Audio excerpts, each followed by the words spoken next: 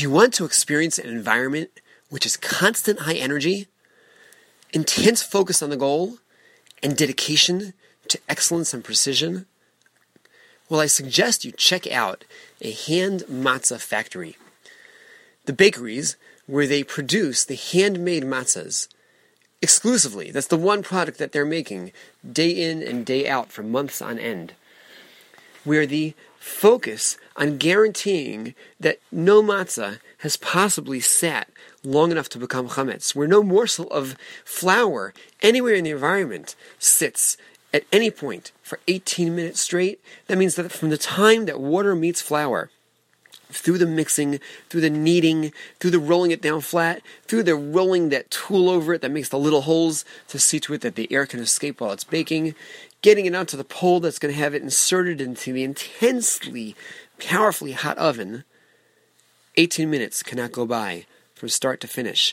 And guarantee that nowhere else in the environment is there any morsel of dough that could be rising, so that every surface is going to be cleansed, every rolling pin is going to be sanded down, every mixing bowl cleaned to perfection, inspected, and constant, intense focus on that precision, that excellence, the purity of the product. Well, the story I'm about to share is about a matzah baking environment that was actually even more intense, a greater energy in the moment, an incredible fervor, dedication, and ultimately trepidation. The story, which has us toward the end of the Holocaust in 1945, has us in the Mulldorf Nazi labor camp. Maybe not one of the more famous camps, but certainly a camp that had incarcerated and brought to the deaths of many, many, many Jews. But the slave Jews in this situation, and again, slaves to the more modern-day pharaoh in the form of Hitler, Yamach Shemo, may his name be obliterated, with the taskmasters we know as the Nazi guards, found themselves weeks before Pesach with a fascinating possibility. Apparently, the Allied bombers had done incredible damage to the Mulldorf railway complex, and the Nazis wanted to try to restore railway operations and had taken a group of Jewish slaves to begin the cleanup. One of them, a Moshe Goldstein, describes how he had managed to get into a boxcar where he discovered wheat, sacks and sacks of wheat. Now we can imagine, given the starvation that they were experiencing, the elation of finding something edible, but his focus was not on food, but on Pesach. The possibility that maybe we could end up having matzah this Pesach, that drove him to find a way to smuggle kernels of wheat by creating a sack-like effect in his pants, to tying them up at the base and carrying wheat back with him into the labor camp.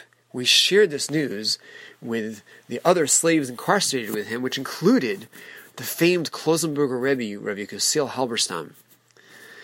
Well, with the encouragement of Rabbi Halberstam and the genius and heroic efforts of his friends, they managed to put together some pieces of an old mill and grind the kernels into flour, to find opportunity to sift that flour using some type of a cloth. And then they arranged that each of them would pick up a twig at a time and bring them back into the barracks. So they now had the fuel. That, plus a tin can that functioned as their oven, turned into their matzah bakery. Well, of course, when it came time to bake, they were guaranteeing that this would happen very, very fast. Their goal to see that they would have kosher for Pesach matzahs, together with their obvious fervor to see to it that they would survive and not be caught by the Nazis, had them bake this as fast as they possibly could. And they did. They managed to put together 20 small matzahs. Well, as this Moshe Goldstein describes, that Pesach night, they gathered together for a very quick, very fast Seder, ate their matzahs, and appreciated the heavenly given gift, this opportunity to be reconnecting with God through his mitzvah of the matzah. Well, thank God, we don't have to be doing such incredible efforts to have our Pesach. And yes, there's a lot of work involved in producing all that we need for Pesach, but nothing that borders in the slightest way on the experience of those men in the Muhldorf labor camp in 1945. And when we eat our matzah this year, having in mind, of course, primarily the mitzvah that God has given us and the recognition, reflection back on the Egypt experience, maybe we can recall this story and the intense energy of those men, the intense passion and dedication.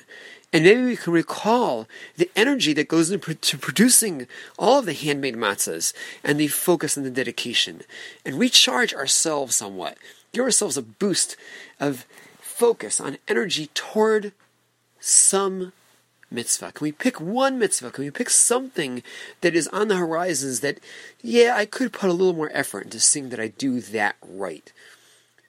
Hopefully something we do right on an ongoing basis, but at least once can we, as we eat that matzah, have in mind something. We focus on one act that we are going to do with greater precision, greater dedication, greater accuracy, and have in mind the message of all those people constantly working with that fervor and energy in the matzah baking factories, these gentlemen who were in that Muhldorf labor camp. Pull that message into our eating of the matzah, and hopefully, in renewing our energy and our fervor towards one deed, one mitzvah triggers another. But let's focus on that first one, and in so doing, give ourselves the opportunity to further aspire towards achieving our tachlis.